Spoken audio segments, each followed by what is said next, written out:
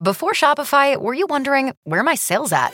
Now you're selling with Shopify, the global commerce platform supercharging your selling. You have no problem selling online, in person, on social media, and beyond. Gary, easy on the cha-ching.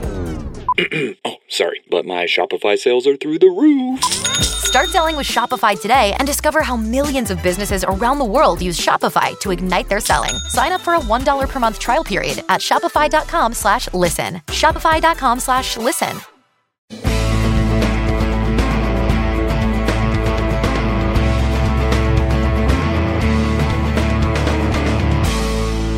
Well, hello, it's the podcast for a Friday, the end of the week, and here in Canada, a Thanksgiving weekend ahead. So in advance, we, on behalf of John, although I rarely speak for John, or always speak for John, as the case may be. The word always is very important in that sentence, Bob. We wish you all a happy Thanksgiving north of the 49th parallel, and you'll have to be patient for your Thanksgiving if you're in the USA. With us, two very familiar faces and voices to all of you. Dan Schulman of Sportsnet, who is in Bristol, Connecticut, and calling games for ESPN. And JP Morosi of the MLB Network, who is in Arlington, Texas. And in the bubble. In the bubble. Yeah. Now. And this is your first experience, Morosi, with bubble life or not? Yes, Bob. So this past week, and great to be with all of you. So I've had like my toe in the bubble for the last few days. I've been a tier 3 individual. Dan knows these distinctions well from the baseball world during the course of the season. So I am a tier 3 person. I covered the first round. The Dodgers Padres as a tier 3 person, which means that I was not allowed to go anywhere lower than the second level of the stadium, not allowed to come close to any players. But now that portion of my month is done, I'm now going to spend a week in a hotel room that will then allow me to go to the tier 2 environment and hopefully interview people for MLB Network during the World Series. So it's going to be a week of contemplation and reading. And as you guys know, that I'm at baseline such a quiet, reserved individual, it may be a little difficult for me to not be around people for a week, but we are going to find a way to make it work. Hopefully they've removed all the pictures from the walls of the hotel room. So, and Danny, you're doing what you've done, I guess, all year, is covering games off a screen, huh? Yeah, so the Blue Jay games I did for Sportsnet, we did from the studio in Toronto, and now I'm doing ESPN radio from a studio at ESPN in Bristol. So it's different, and every setup is different, and even what ballpark and what network is televising the game makes things a little bit different for us, and it's strange. Everything is two-dimensional, and everybody's doing their best to give us as many camera angles as you can, but there's still some surprises every now and again. But I'm sure, like JP, I'm just thrilled to be calling baseball games and that baseball's still going right. The interesting thing about your life on radio, Dan, is that in my mind, there are so many things that happen in a baseball game away from where the ball is. So how do you compensate for that when you're trying to call a game? Like other games like basketball and hockey and football, if you call it off of tube, it would be relatively simple. But right. The fact that everything, I mean, there are times you may not even be able to see a shift. Yeah, well, there's an old joke in hockey, as you know, John. If you say the wrong guy has the puck, just have him pass it to the right guy, and then you're fine. So it's a little trickier in baseball. So we have what you see on TV. We call a program monitor. We have a big program monitor in front of us. Then we have something, and I'm sure JP is familiar with all this. We have something called the All 9, which is basically a camera high above home plate so we can see the whole field. So if they go into a shift, or if the infield comes in, or if the base runner is trying to steal, I can look over here at the All 9 monitor to see that he's running, and then I look back at this monitor to see what happens on the pitch. When I'm normally at a ballpark, of course, I can just see both if I look out on the field. So then we have cameras for both bullpens, and that's pretty much it, really. We had a little bit more during the regular season, actually, than we have now. So you're right. There are things sometimes that happen away from the ball. I use the All 9 a lot because the shift, the infield in, that sort of thing is big. But there will be one or two times a game where something happens and I'm late, or I just didn't see it because, as you said, it happened off monitor, or I was looking at this monitor instead of that. Sure. But I think the listeners are very understanding, and I'm very transparent about it. Like if I missed something, I said, hey, we didn't see that. We didn't have an angle. We'll try to get you the information. You just kind of own up to it. I'm going to guess and this is a pure guess, I have not experienced any of this, but it would seem to me the hardest part, Danny, is for you will be the fly ball and trying to determine how hard hit it was and whether it has a chance to go or not.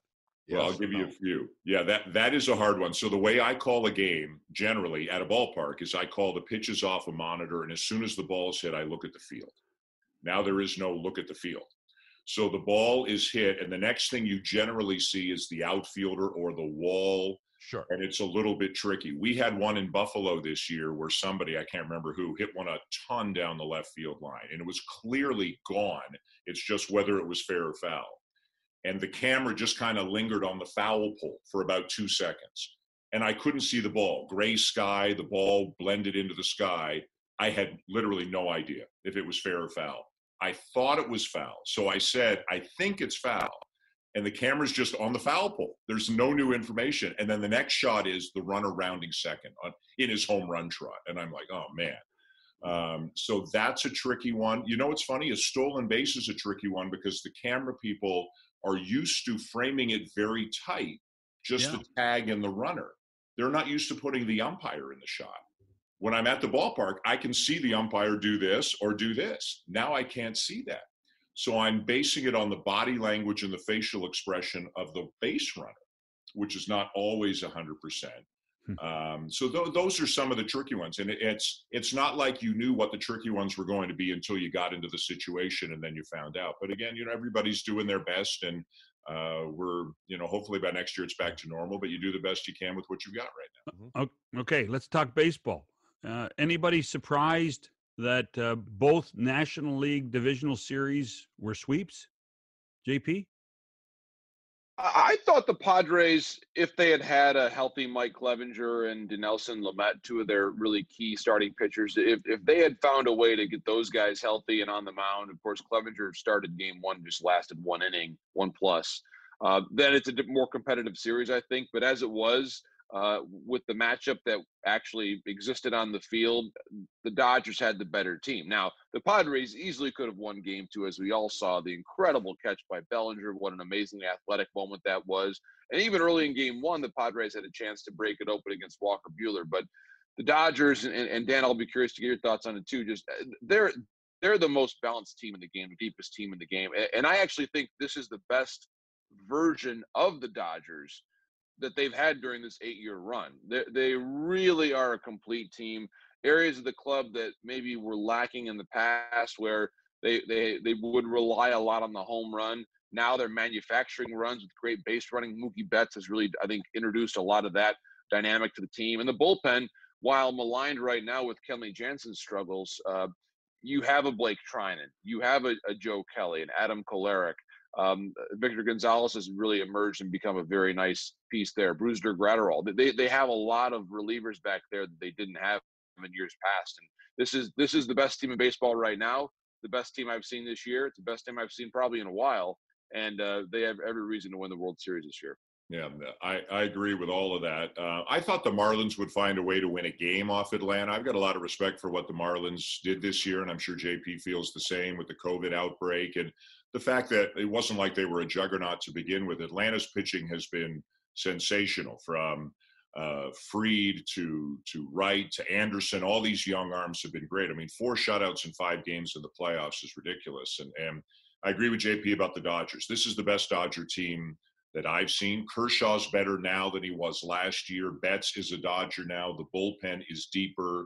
May and Gonsolin are 2 arms, I think, 2 names that will become household names over the next couple of weeks. The one question I have, and JP alluded to it, is, game 6 of the World Series, they're up a run, 9th inning, and the bullpen door swings open. I don't think Kenley Jansen's the guy that's coming out. I think it's Graterol, or maybe even like Walker Buehler if it's his throw day. They're going to need somebody else other than him to get outs in the 9th. Not Joe Kelly? It could be Joe Kelly. I would have I don't know. Kelly is a wild card. He can throw 100 and strike you out, and he can have a really tough time. I think they're more likely to go with Gratterall or Trinan, or even again like a Bueller or a May if it's an off day for them. They've got a lot of options. I'm just not sure Kenley Jansen's one of them right now. I think when all is said and done, you could have we all probably would have said, well, more than likely Braves versus Dodgers in the National League. We still don't know Yankees and Rays. The Astros are, of course, an intriguing story. They were mediocre to crummy during the regular season. Very few people were, other than those out in Houston, would have been disappointed with the Rays' performance. There's not much sympathy for not much sympathy for the Astros. Exactly, and yet here they are, and they do have experience on that team. But do they match up at all? How do they match up ultimately with either the Yankees or the Rays? JP? Well, I would say that from my perspective, the team that wins between the Rays and the Yankees should win the league. Yet, the way that the Astros are playing right now is incredibly impressive. Their lineup depth, it seems as though this is a classic veteran team disposition where a team that struggled a bit at times or just wasn't really themselves during the course of the regular season, there's enough veterans in that group. Michael Brantley comes to mind. Altuve as well. Correa has been explosive in this playoff run. They put that regular season aside, and now the names on the lineup that you look at, you say, okay, I can see this. George Springer is doing typical George Springer things in October. This is a really interesting team. And yes, there's obviously a lot of context about years past that is still there and still has to be dealt with, but they're also led by one of the most beloved people in the game, in Dusty Baker, who's now brought a fifth team to the postseason, fifth different franchise, which no manager has ever done before. So, and we've seen some young arms, Javier and Framber Valdez and guys that we maybe knew a bit from the past last year who have really emerged this year. Some guys they picked up in the last 12 months even as well. They've really pitched well out of the bullpen. So it's a really unique team, and they're believing. And I really think, to me, Dan, the way they've played this postseason reinforces why Dusty was the ideal manager. He has such a way, and you and I have talked to him over the years. He makes you feel good about yourself when you talk with him. And I think the Astros have needed that so much this year. Yeah, he calms the waters. He really does, and he takes it on himself. And he's I don't know how long they're going to keep him there for. I hope it's for a few years because he deserves it, given what he did this year.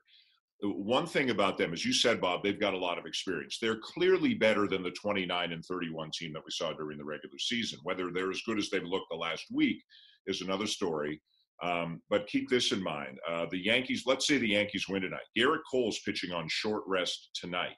Remember, there are no off days in the next round.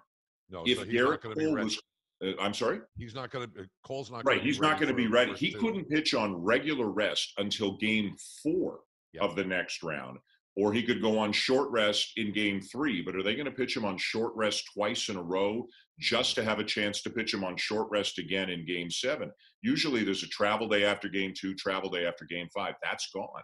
Tampa Bay is going to start Tyler Glasnow tonight on 2 days rest, probably use Blake Snell. Like if the Yankees advance, Jay Happ could start game 1.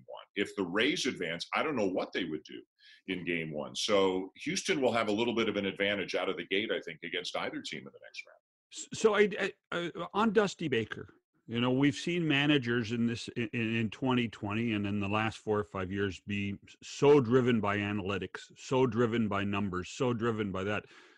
Does that mean Dusty Baker's changed? Has he been more open-minded about that kind of thing, Dan?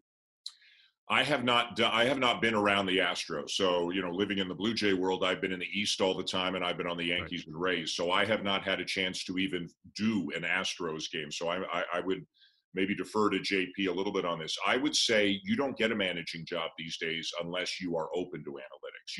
You don't even get in the room for the interview. Now, they're not expecting Dusty to come in and to be Rocco Baldelli or Kevin Cash or somebody like that. But I think Houston is known as being as much of an analytically driven franchise as there is in baseball. So I would say there's probably some middle ground. And short term, I think Houston just needed somebody, again, to calm the waters, and Dusty was the obvious choice. So I would guess, JP, they've probably met in the middle on that a little bit.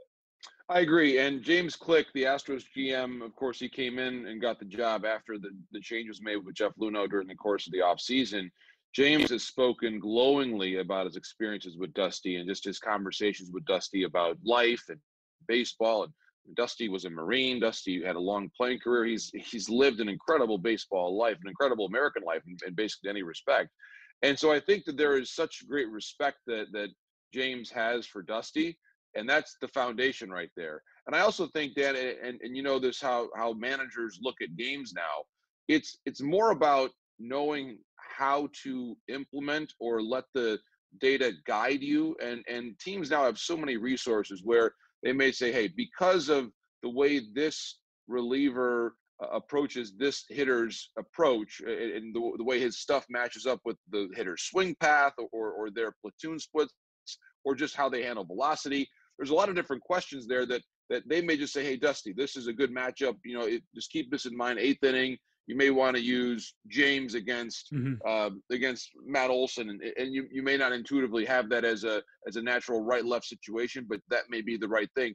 And that feeds back in what we talked about earlier about Kenley Jansen. The era of, and Dan knows this from doing all these games this year and in the past, the years of I've got a closer, I've got an 8th inning guy, quote unquote, 7th inning guy. That's just not how teams think anymore. It's all about areas of the lineup and leverage and velocity. You might see a bullpen gate swing open. Here comes a lefty to face a righty. You're thinking to yourself, why is this happening? Well, a lot of it might have to do with either a changeup or velocity, and they want to have maybe the hitter does or does not handle velocity very well, and that guides the decision. The old, hey, bring in the lefty, bring in the righty, that thinking is basically gone. Mm-hmm. And it's all about areas of the lineup that you like and velocity that pairs up well with it. And these teams, and Dan knows this from sitting in a lot of manager meetings, they script out the late innings. Now, they may deviate because sometimes somebody gets walked or whatever it happens, but they have an idea of exactly who's going to face whom hours before the game starts. And it's a really fascinating thing to watch unfold. Has the winter season taken a toll on your tile, upholstery, carpet? Call Cyclone Cleaners, 570-726-6200. For all your carpet, upholstery, and ceramic tile cleaning needs, it's Cyclone Cleaners, also offering odor treatment and soil and stain guard. Choose the only cleaning company that supplies the water to clean your home and disposes of it when they are finished. Call Cyclone Cleaners to schedule your cleaning today. 570-726-6200. Here's what I'm intrigued with, guys. Outside of the city of Houston and maybe the state of Texas, the most hated team in probably all the sports is the Astros. And we all know why, because they cheated.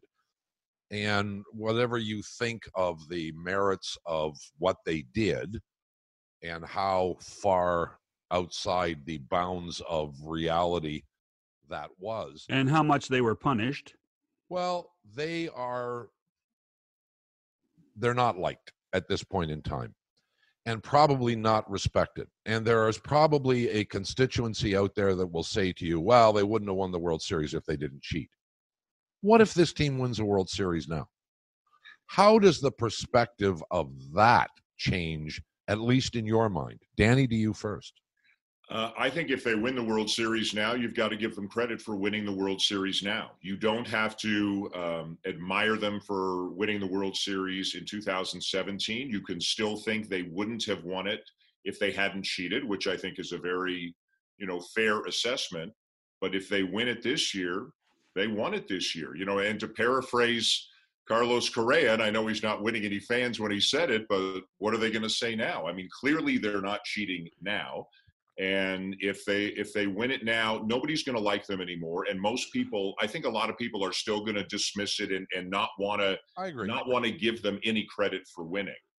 But objectively, if they win it, they deserve it, right? And if they they've already beaten two really good teams in Minnesota and Oakland. They're going to play a really good team next, whether it's Tampa Bay or New York. And then if they play the Dodgers, they're going to play the best team in baseball. Like, you don't have to like them, but I don't see how you can't give them credit for winning it if they go all the way this year. JP, I'm not here to tell you that what they did had no effect on the outcome of games during that season. I just don't know how we quantify the significance of that effect. And they're clearly a good baseball team, with or without the cheating. What are your thoughts on all this?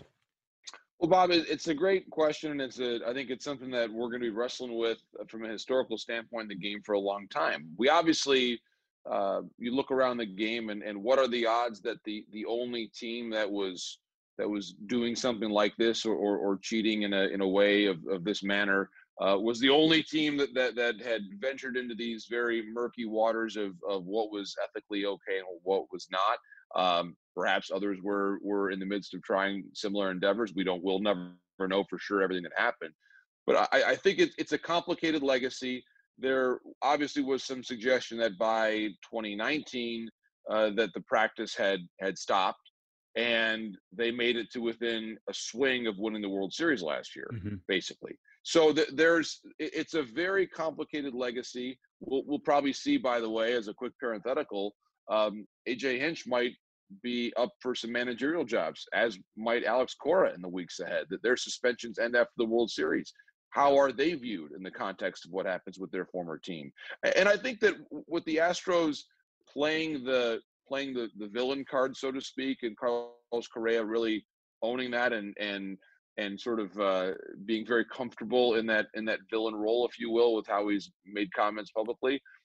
That's basically the one card they have left to play. They're not going to win in public opinion. They really did not apologize well in the spring. I would have liked to have seen more contrition and more owning of the gravity of what had happened.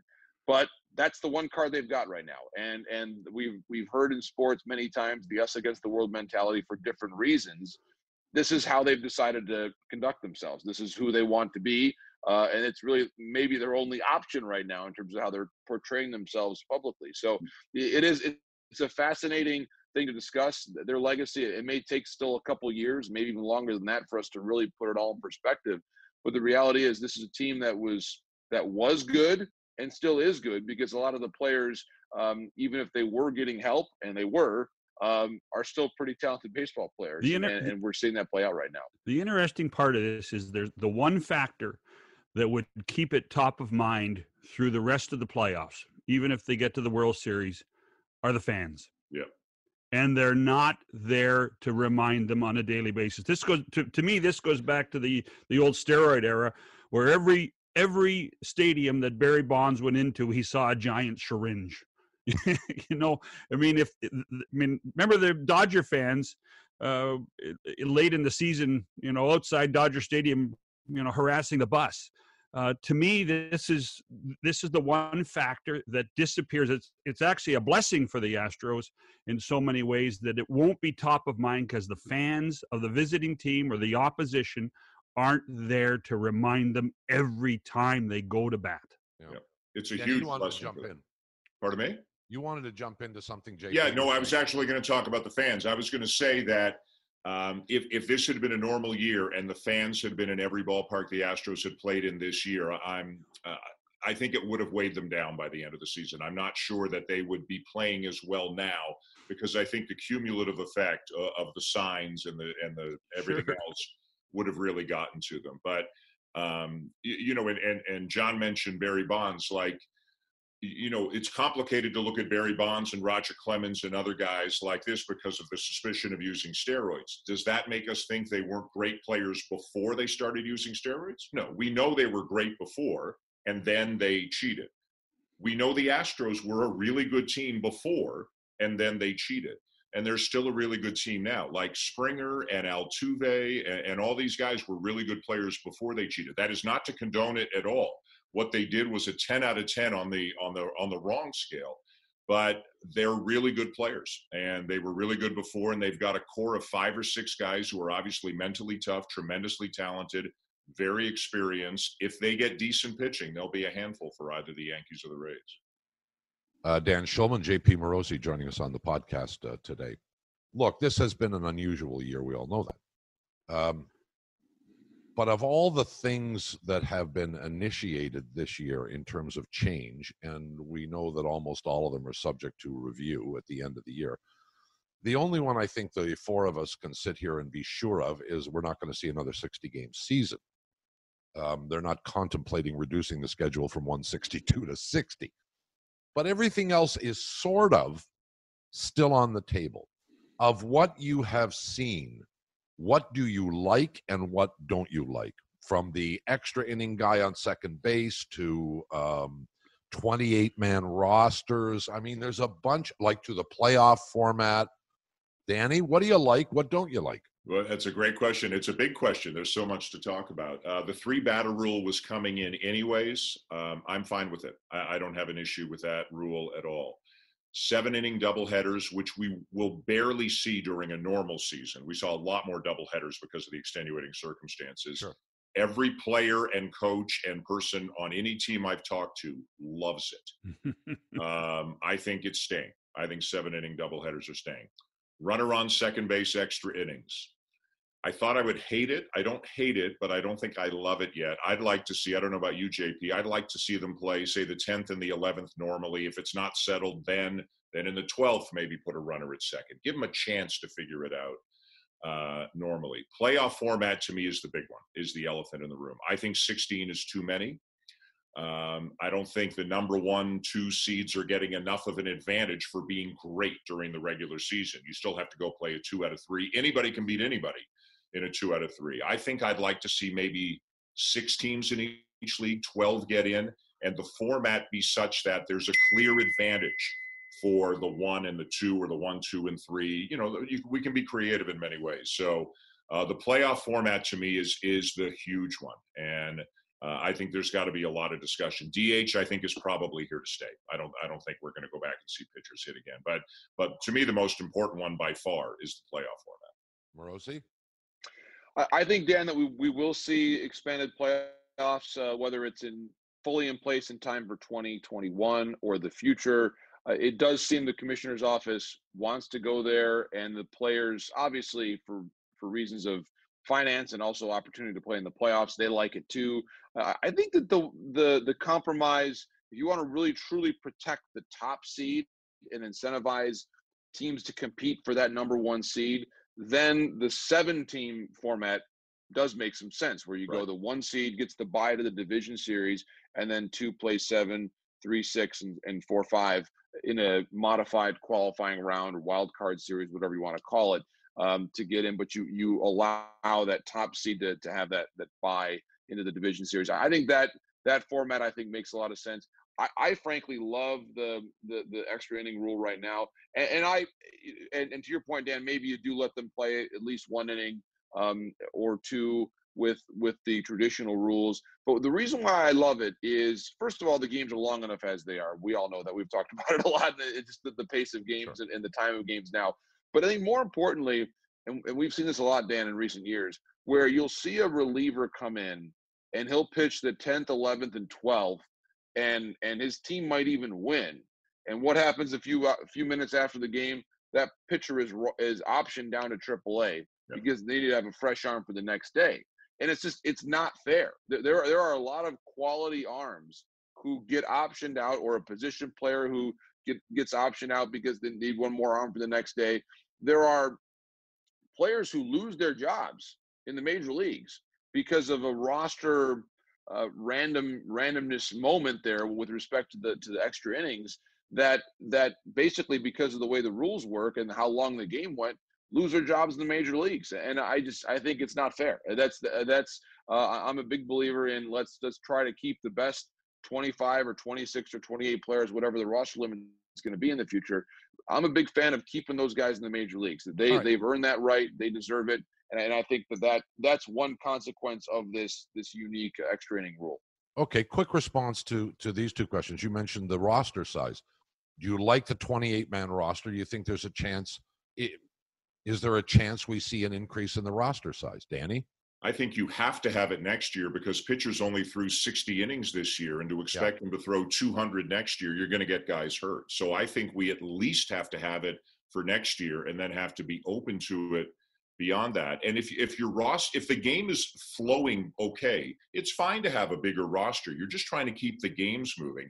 If bigger rosters keep pitchers healthy and make games competitive and guys don't lose their jobs like JP was saying, then it's fine. Particularly if there's, if AAA baseball's in doubt next year, you're going to need access to more players anyway. I mean, what happens to minor pro baseball is going to have an effect on the roster size too, don't you, JP? Yes, I agree, John, and that's a great point. And we're still now in the process of learning what minor league baseball will look like next year and into the future. It is a tremendous amount of uncertainty. You even think about the months ahead.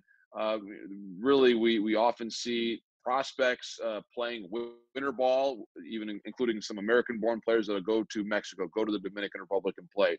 And some will, but just as you guys know, we've been talking about, exiting the States is challenging right now. And so just to find games and to find playing experience for these players who are looking for opportunities, who missed a minor league season, they would like to play, but in many cases, there is not a great place to play right now. So to your point, John, there's a real delicate developmental moment right now for how teams are trying to rep the experience of the minor league season in a very short amount of time. And I was talking to one international scouting person in the last couple of days, and I said, well, what's the winter going to be like for you? So we're basically now getting going again. We're going to go back and see players and see where we can go, where it's safe to travel to. This is just, they're almost restarting their scouting lives to see what it's all going to look like. So there's tremendous amounts of uncertainty, John, as you point out. And as we speak today, I don't know what the minor leagues will look like, although I do feel quite confident it's going to look different than it looked in 2019. It's going to be a different format. We may see some teams go away. And Dan, I know it's been I think it's been top of mind for everybody talking about the game right now. The other point I wanted to get your take on, guys, is Danny mentioned this earlier. Any team can win a best of three, and so the 2 of 3 is, at least from baseball traditional standpoint, not viewed as a fair evaluation of. I don't even like a best of 5, Bob. Well, I was going to just say best of 5 is too short. Well, come on. But is that historic? I mean, do you want to? What do you want to do? You want is 4 of 7 too short? You should go 5 of 9. Now, do you want? I mean, how far do you want to go down this rabbit hole before you realize, well, you can't play another 162 to decide? But at least in a best of 7, you give both teams a chance to play "quote unquote" 2 home games. But that's an historic reference that we're all subject to. I don't know what's the paramount. Here, 3 out of 5 significantly better than 2 out of 3. Yes, but here's the issue. If you're using a format like JP talked about with 7 teams and the one team is getting the bye, a 3 out of 5 means they sit around doing nothing for a week. It's too much. It doesn't work. So I don't think there's any way to avoid having max 2 out of 3 in the first round, unless there are no buys. If there are no buys and you want to make the first round 3 out of 5, okay, but now you're into November. Like, you're easily into November. And again, do you have enough arms to get through the season? Do you have enough arms to get through 162 and then a 3 out of 5, 4 out of 7, 4 out of 7, 4 out of 7, or something like that? All the more reason to go to. I love the 7-inning doubleheader. All the more reason to schedule 7-inning, put them right in the schedule. Yep. And then go to 154. I think that's the obvious thing. I don't you know what, the record book has been, for a variety of reasons, the record book is not as sacred as it used to be. And it for so many years, it was so sacred to me. And I think, JP, you would probably agree. The record book meant everything, but the horse is out of the barn on that. If they went to 154, 144, I don't know if owners are going to do it. There's regular season revenue at stake. I'd love to see every team have to play a 7-inning doubleheader, say, every second Sunday. Yes. So each fan base gets one doubleheader, and not day-night. I'm talking about one ticket, kids under 12, $2, like the old days, right? Love it. And then you get a Monday off, and the Monday is a dark day. Fine. Let's think of the fans a little bit. I mean, I know I'm talking pie in the sky stuff, but back to the original question. It's complicated to have too long of a first round series if teams are getting buys and sitting out. If you want to give the whole, you could do crazy stuff, right? You could, if the 1 has to play the 8, you could make it, the 1 only has to win 1 game, but the 8 has to win 2 games or something. Now we're getting into that. Now we're getting into Major League Soccer. Exactly. Now we're getting into Major League Soccer. I couldn't figure that out in Major League Soccer. I don't want to worry about it in baseball. JP's the soccer expert. We're a bunch of guys who have been in the same box for all our lives and for a long period of time, and it's very difficult to get out of that box. But we have been forced now to start thinking about things that we would not have even contemplated 12 months ago. JP. Well, I think that, to your point, Bob, that all things have to be on the table. And Dan's point about the fans is crucial. We have to envision in a sport that is used to having large crowds. You think about how many seats you have, and I'm here in Arlington looking at, actually out my window, I can see the old ballpark here in Arlington and the new one's right next door. You think about how many seats are in a major league stadium.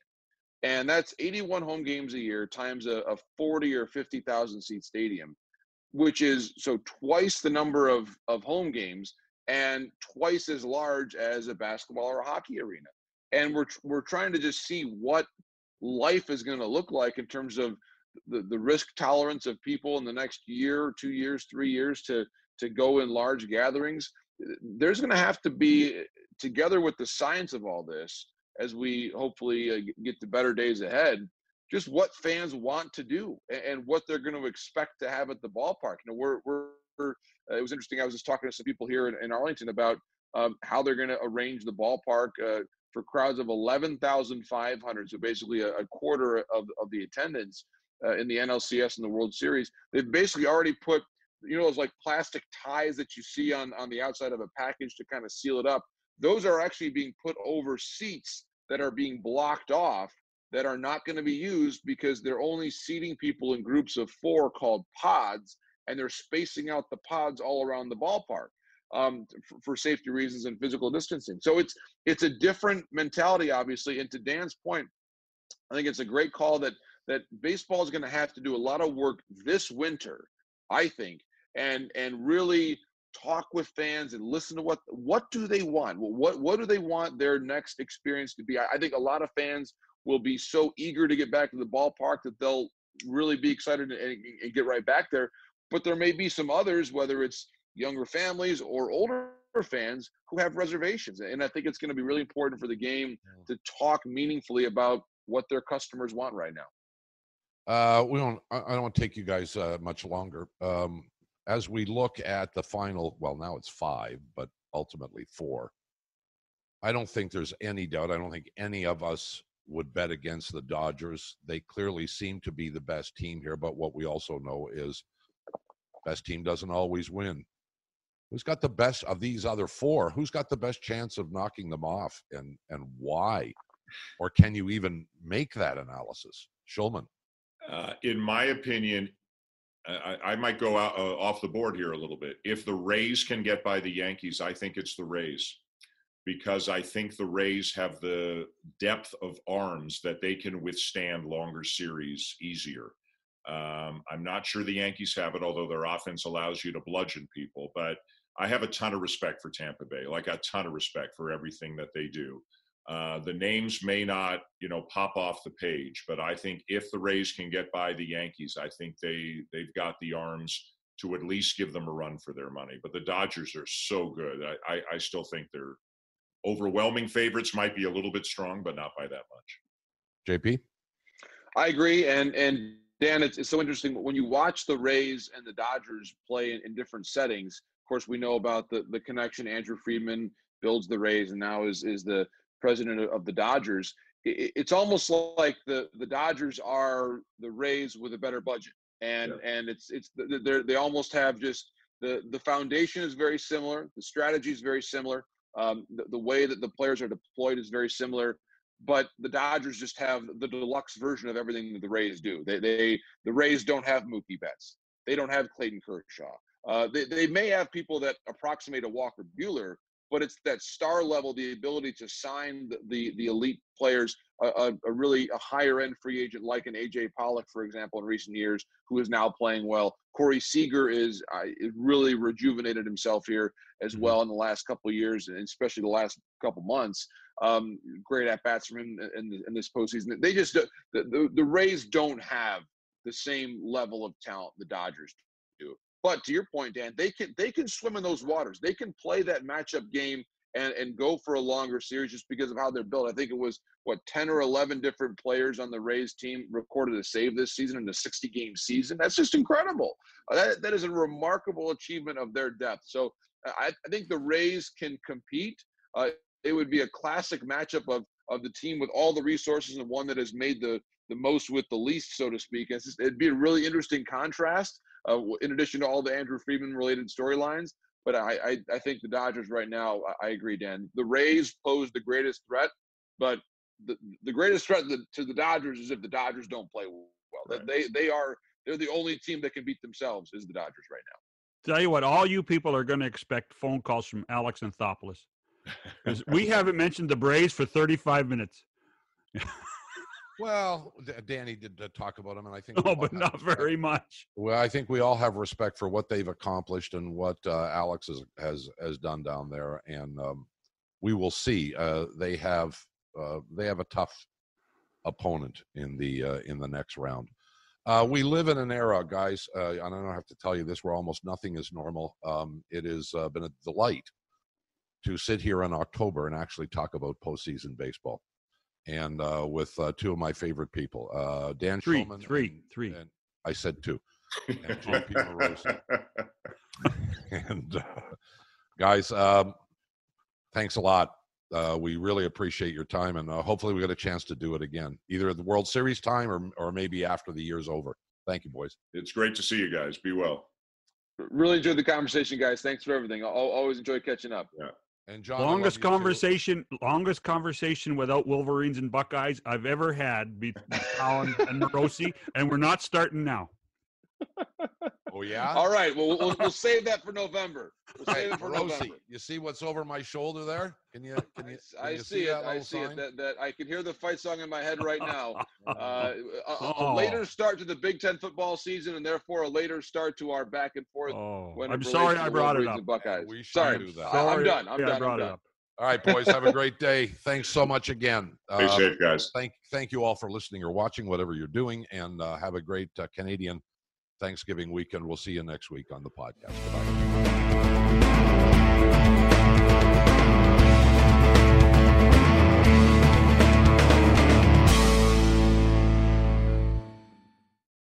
Join us today during the Jeep Celebration event. Right now, get 20% below MSRP for an average of $15,178 under MSRP on the purchase of a 2023 Jeep Grand Cherokee Overland 4xE or Summit 4xE.